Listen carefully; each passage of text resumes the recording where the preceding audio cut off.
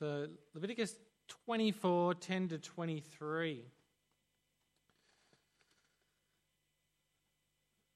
Just to bring up to speed, if you kind of haven't been with us for the whole series, Israel have been learning what they need to do in order to be made holy before God. They need to be clean, and they need to make animal sacrifices to atone for their sins. And that's kind of the start of the book. And towards the end, we've just, the last kind of 4 or 5 chapters of Leviticus are sort of putting it into practice, this new way of living, this new sacrificial system that means they can dwell with God, and they're now sort of putting it into practice, and this is part of their putting it into practice. So chapter 24, verse 10. Now the son of an Israelite mother and an Egyptian father went out among the Israelites, and a fight broke out in the camp between him and an Israelite. The son of the Israelite woman blasphemed the name with a curse, so they brought him to Moses. His mother's name was Shelemith, the daughter of Dibri the Danite. They put him in custody until the will of the Lord should be made clear to them. Then the Lord said to Moses, "Take the blasphemer outside the camp. All those who heard him are to lay their hands on his head, and the entire assembly is to stone him. Say to the Israelites, anyone who curses their God will be held responsible. Anyone who blasphemes the name of the Lord is to be put to death. The entire assembly must stone them, whether foreigner or native born. When they blaspheme the name, they are to be put to death. Anyone who takes the life of a human being is to be put to death. Anyone who takes the life of someone's animal must make restitution, life for life. Anyone who injures their neighbour is to be injured in the same manner. Fracture for fracture, eye for eye, tooth for tooth. The one who has inflicted the injury must suffer the same injury. Whoever kills an animal must make restitution, but whoever kills a human being is to be put to death. You are to have the same law for the foreigner and the native born. I'm the Lord your God." Then Moses spoke to the Israelites, and they took the blasphemous outside the camp and stoned him. The Israelites did as the Lord commanded Moses. I'm going to read Matthew chapter 5. Flick over if you want, don't have to. And the verses 38 to 48.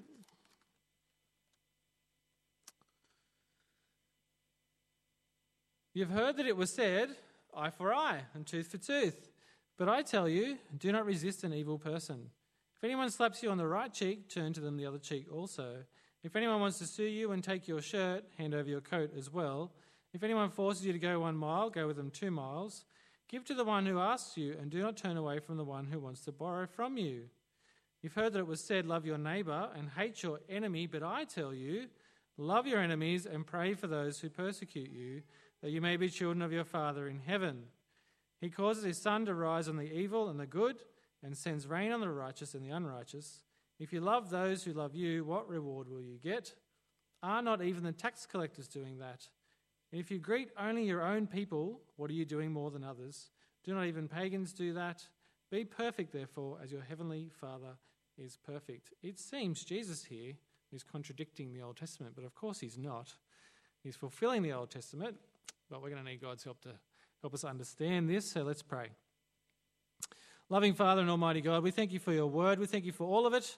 We thank you for the Old Testament, for the New Testament. Lord, we thank you for Leviticus and the words of Jesus to us here in Matthew.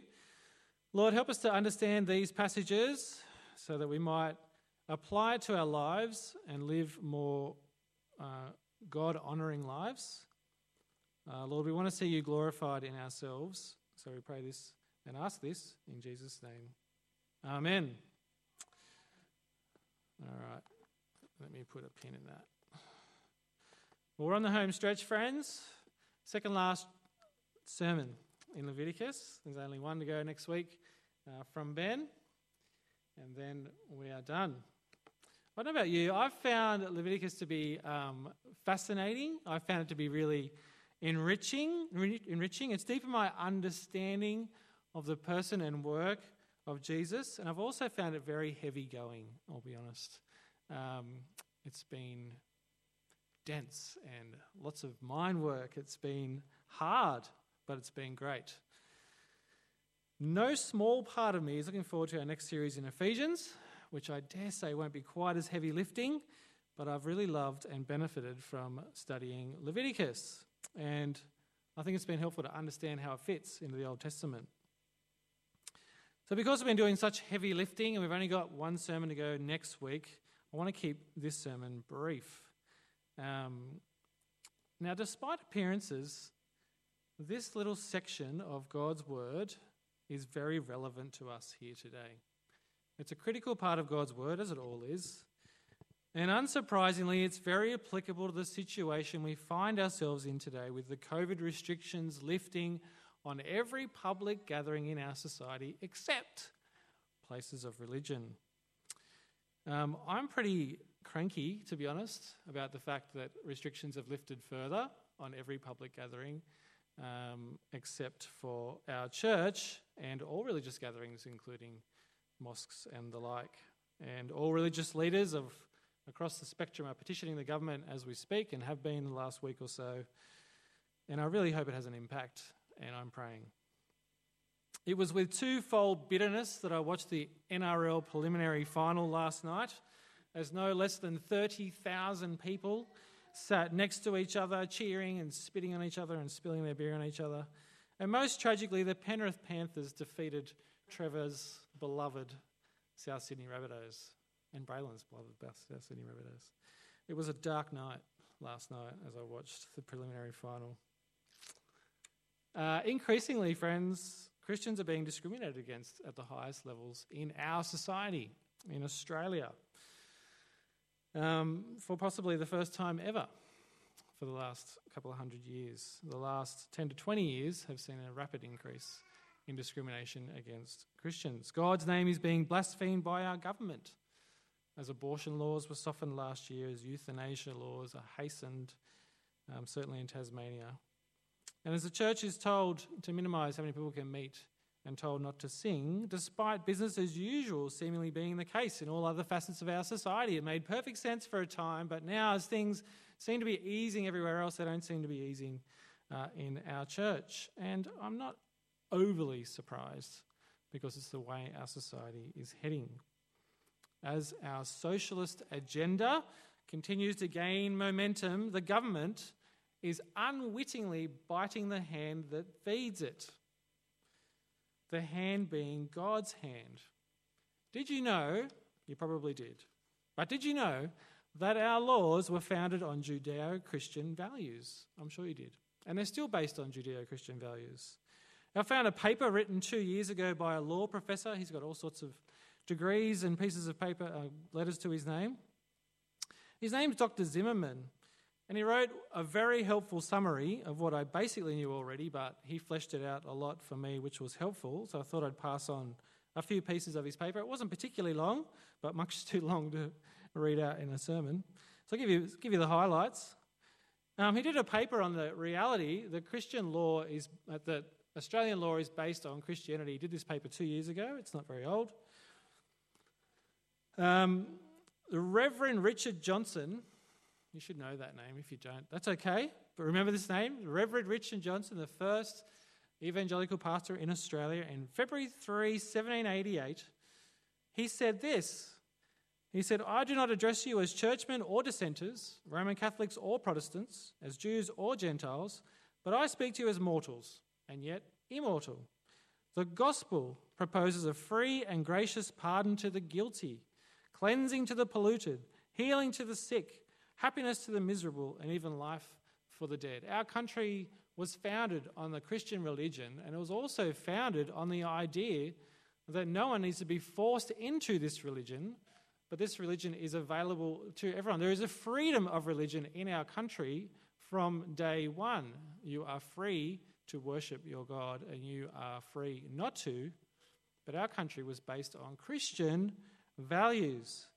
Governor Macquarie in 1815, quote, believed that Christian principles would render the next generation dutiful and obedient to their parents and superiors, honest, faithful, and useful members of society.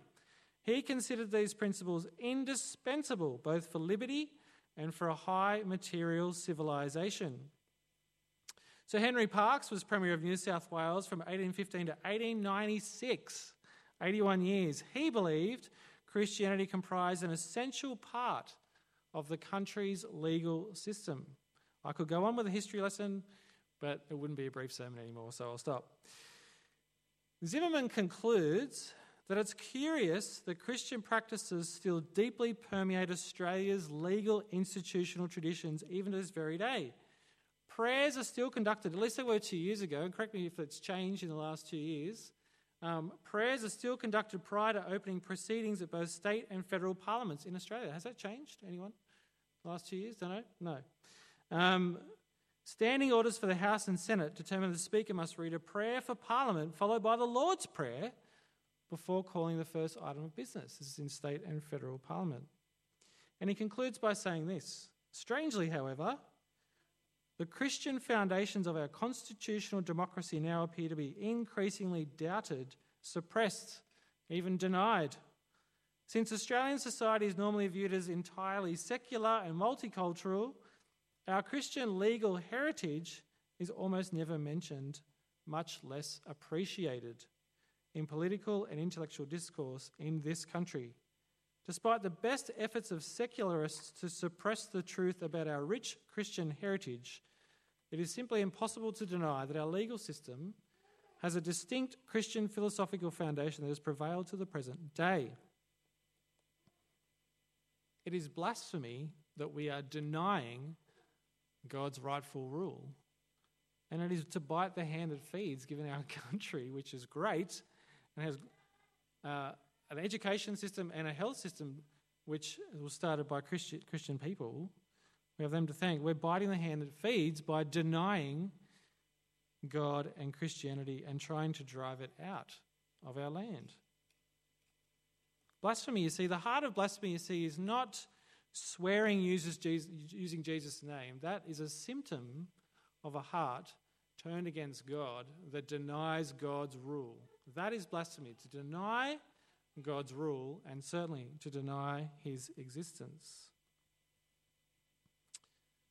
If our society today was an Israelite in the book of Leviticus, chapter 24, it would be led out of town and stoned to death, because that is the punishment for blasphemy in Leviticus 24. And we're going to spend a little bit of time thinking about why that's the case. So take a look again at your passage in Leviticus. Open Leviticus 24 back up again if you've closed it, or if you move to Matthew. We're going to have a look here and understand what's going on. Now, if you look there, verses 10 to 16 are actually the first time we've had narrative in Leviticus since chapter 10, when Nadab and Abihu kind of wandered into the sanctuary willy-nilly and got struck dead by the Lord. We haven't had any narrative since then. And if you look at your Bible, you see the narrative of verses 10 to 16 then concludes in verse 23, and it's punctuated by law in verses 17 to 22. Can you see that in your Bible? So there's this 10 to 16, and then there's this kind of law insert, and it jumps down to verse 23 with the conclusion of, then Moses spoke to the Israelites, they took the blasphemer outside the camp and stoned him. So let me read the narrative bit again, and then I'll explain it. I'm just going to read the narrative bit, 10 to 16 and 23. Now the son of an Israelite mother and an Egyptian father went out among the Israelites. A fight broke out, and he started a fight between him and an Israelite. The son of the Israelite woman blasphemed the name, that is, blasphemed God's name, with a curse. So they brought him to Moses. His mother's name was Shelemith, the daughter of Dibri the Denite. This is a true person in history. They put him in custody until the will of the Lord should be made clear to them. The Lord said to Moses, take the blasphemer outside the camp. All those who heard him are to lay their hands on his head, and the entire assembly is to stone him.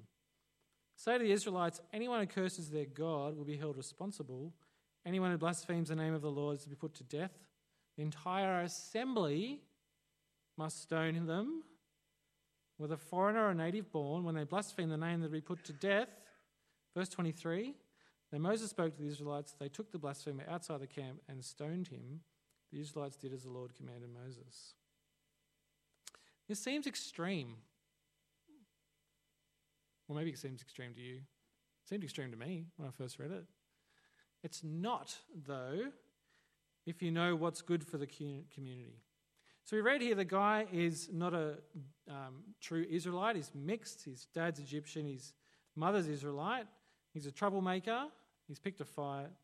The fight's ensued and he's blasphemed God's name. That's it, denied God's rightful rule over Israel. And in doing so, he endangers the entire community.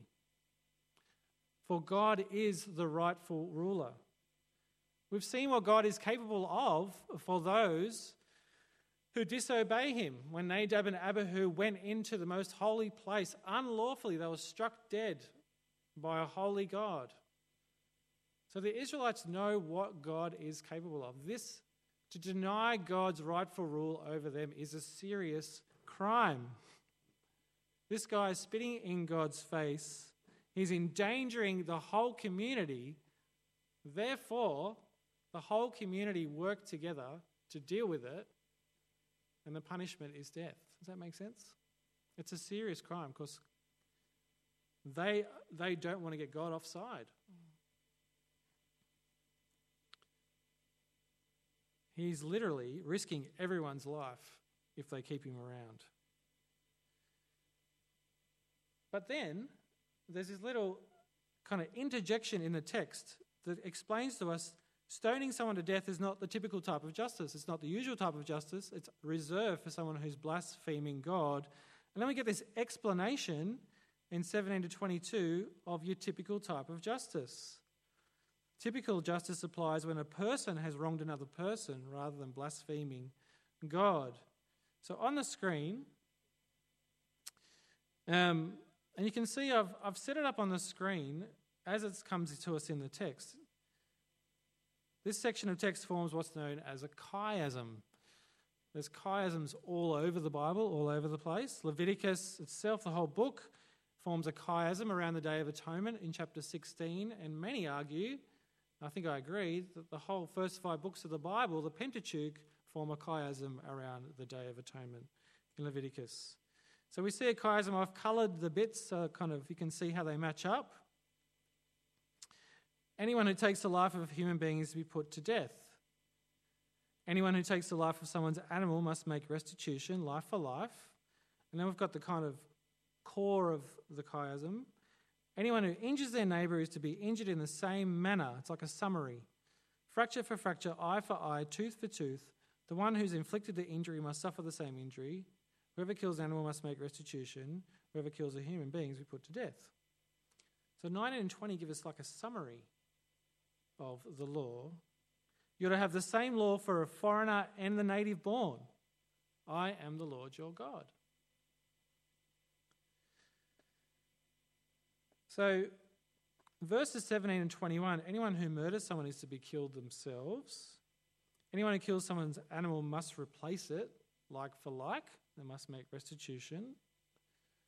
So the heart of the law then is in verses 19 and 20.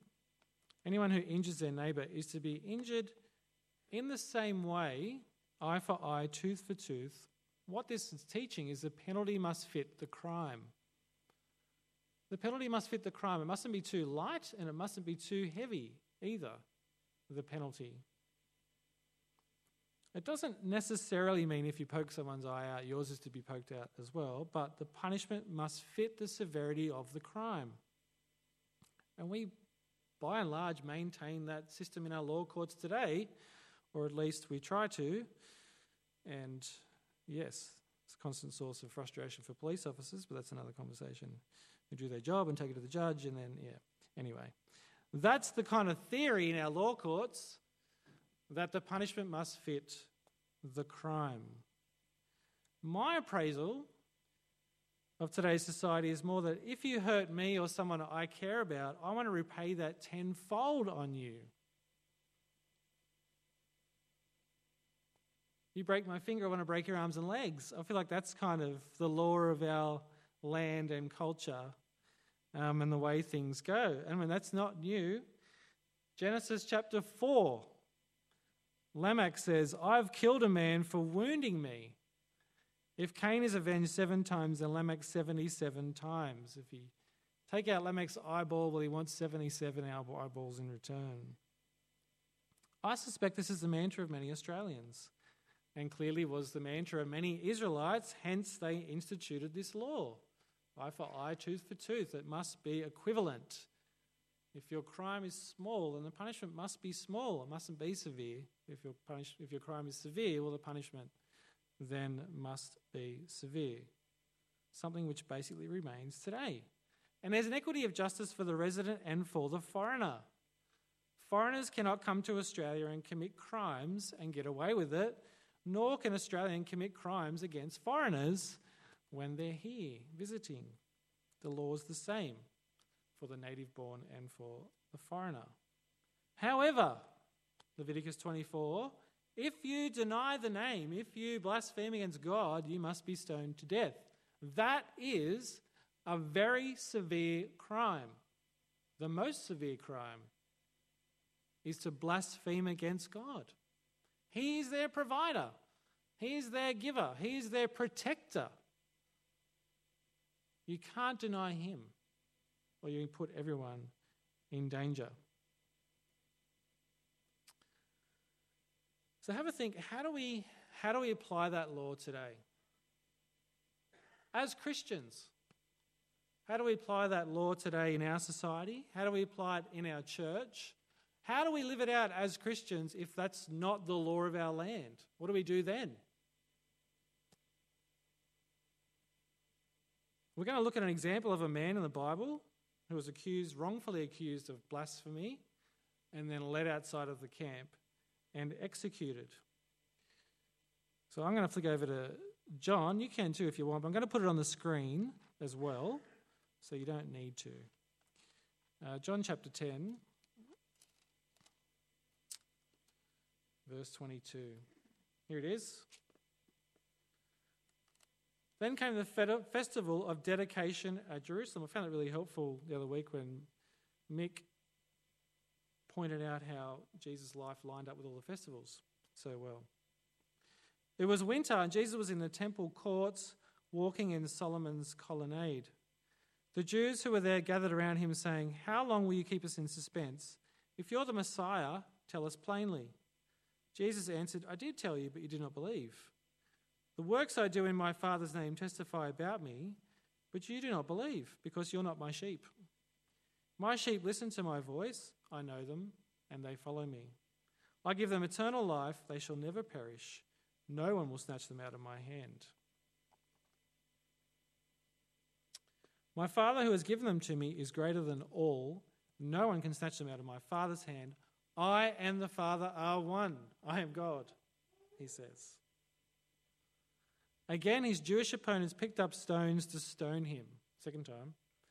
But Jesus said to them, "I've shown you many good works from the Father. For which of these do you stone me?"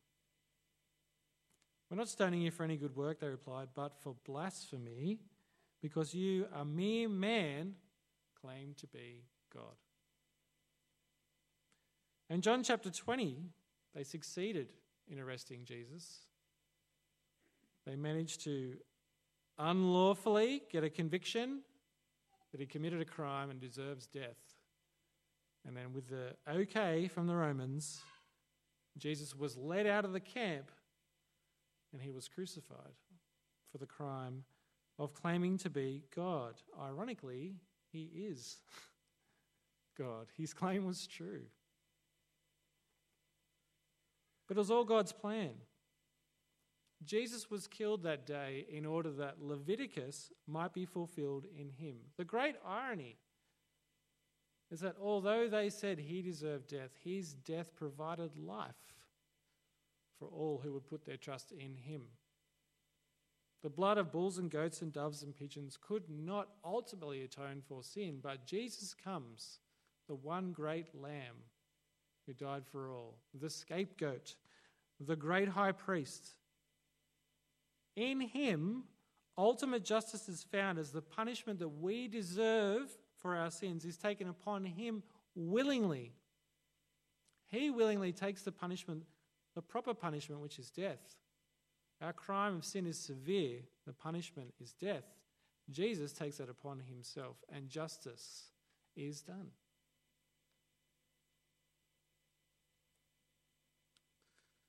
In Jesus, we find our true source of truth and justice. And this is the source of justice that our culture is rejecting, as our culture more and more blasphemes the name. As we continue to reject Christ as a culture, we will continue to degrade into unrecoverable immorality. Hence the severity of the punishment for the Israelite who blasphemes the name. The whole community is at stake if we reject God.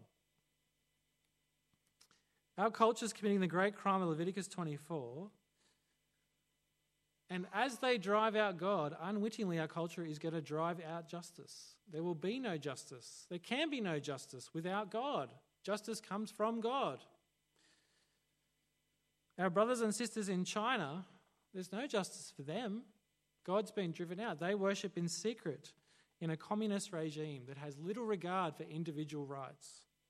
That's what happens when you drive out God.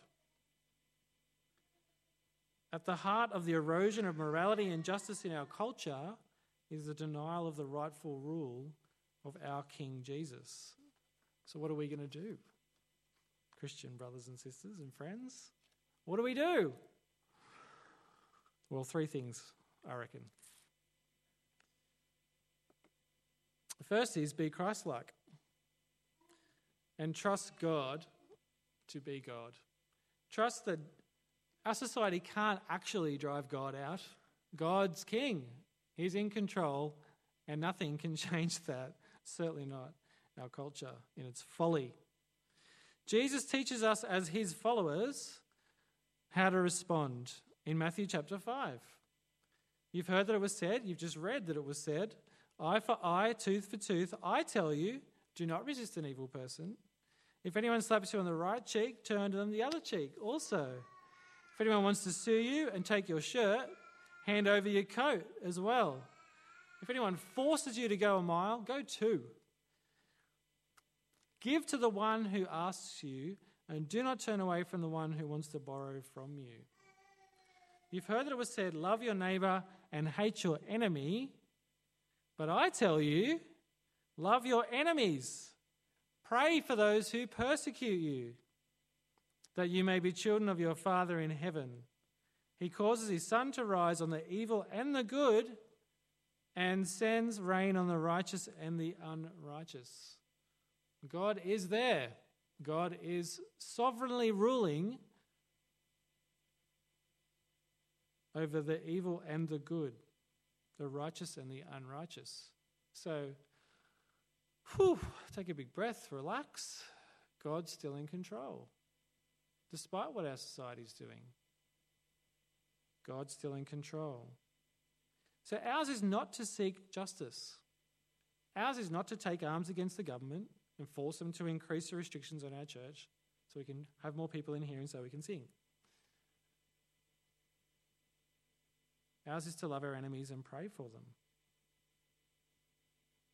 Doesn't mean being a doormat. Doesn't mean accepting continued abuse. But it does mean we don't seek revenge. We allow God to bring about justice. The government may very well choose to persecute us. I expect it to increase. But we will preach the gospel in any way we can. And the gospel will prevail. The Bible promises that. We need not be afraid. The gospel will prevail. Jesus is actually king, friends. Despite, no matter how much our culture denies Jesus' lordship, it's still true.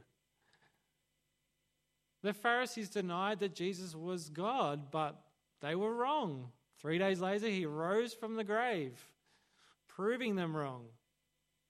And he rules today as king. I think it's silly in our culture to expect justice. In a culture that's driving out God and driving out Christianity, don't expect justice. Expect justice to decrease, certainly for Christians. In a culture that drives out Christianity, there can't be justice because Christ is the source of true justice. To reject God is to throw justice and morality out the window, whether our culture realises it or not. And I take it at the moment it doesn't realise it. And there's nothing productive or godly about getting annoyed or frustrated or angry and venting our frustrations. Rather, Know that God is God and still in control. Trust in him to be just and to bring about justice. Love your neighbour and your enemies and pray for them. The Israelites were so rightfully scared of God's justice, they would stone a blasphemer to death. We need not be afraid. We are in Christ and God is just, and he will bring about his justice. We know that. The Israelites knew that. So we should pray a lot. We should pray for mercy, God's mercy upon Australia. We started as a Christian nation with Christian heritage and strong Christian roots right into the government, and that has eroded, and it's eroding rapidly. We need to pray. Pray for our governments. We pray for our government every month. We need to pray. It's only by God's grace that we're saved. It's only by God's grace that they're going to change.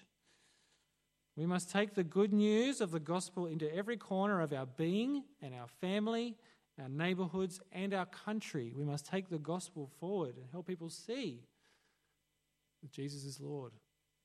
Forgiveness is freely available.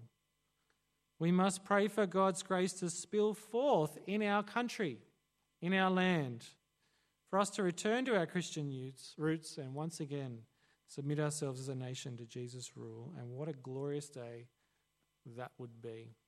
I'm going to lead us in prayer. Will you join me? Lord, we pray for mercy upon the citizens and governments of Australia. We know that in so many ways we ignore you, deny your very existence as a nation. Lord, forgive us and change our hearts. Incline our hearts to you by the power of your Holy Spirit. As followers of Jesus, help us to be people who trust in your justice, trust in the timing of your justice, and who love others, even those who hate us, just as Jesus did. Loving Father, we again pray for the McCorkindales. We pray that their plans to return to Cambodia might be brought to fruition early in the next year. Please bless those plans. We pray for them as they're here, that they'll be able to self-motivate, be productive in their language learning, help them to grow together as a family, help the children to cope with the uncertainty and ambiguity of being here in Australia, in school temporarily, with friendships temporarily, help them to cope with that well. We pray for Cambodia. Lord, we pray for the nation there, which has been the victim of terrible flooding recently. Lord, we pray that you'll help them with the cleanup. We pray that the gospel will go forth. Lord, we pray for the Phnom Penh Bible School that might be able to stay open, and that your gospel will be taught there. Gracious God, we pray for the work of compassion and thank you for all who we're able to sponsor as a church, and pray you might grow us in our love and generosity towards children who find themselves living in poverty, often in persecution.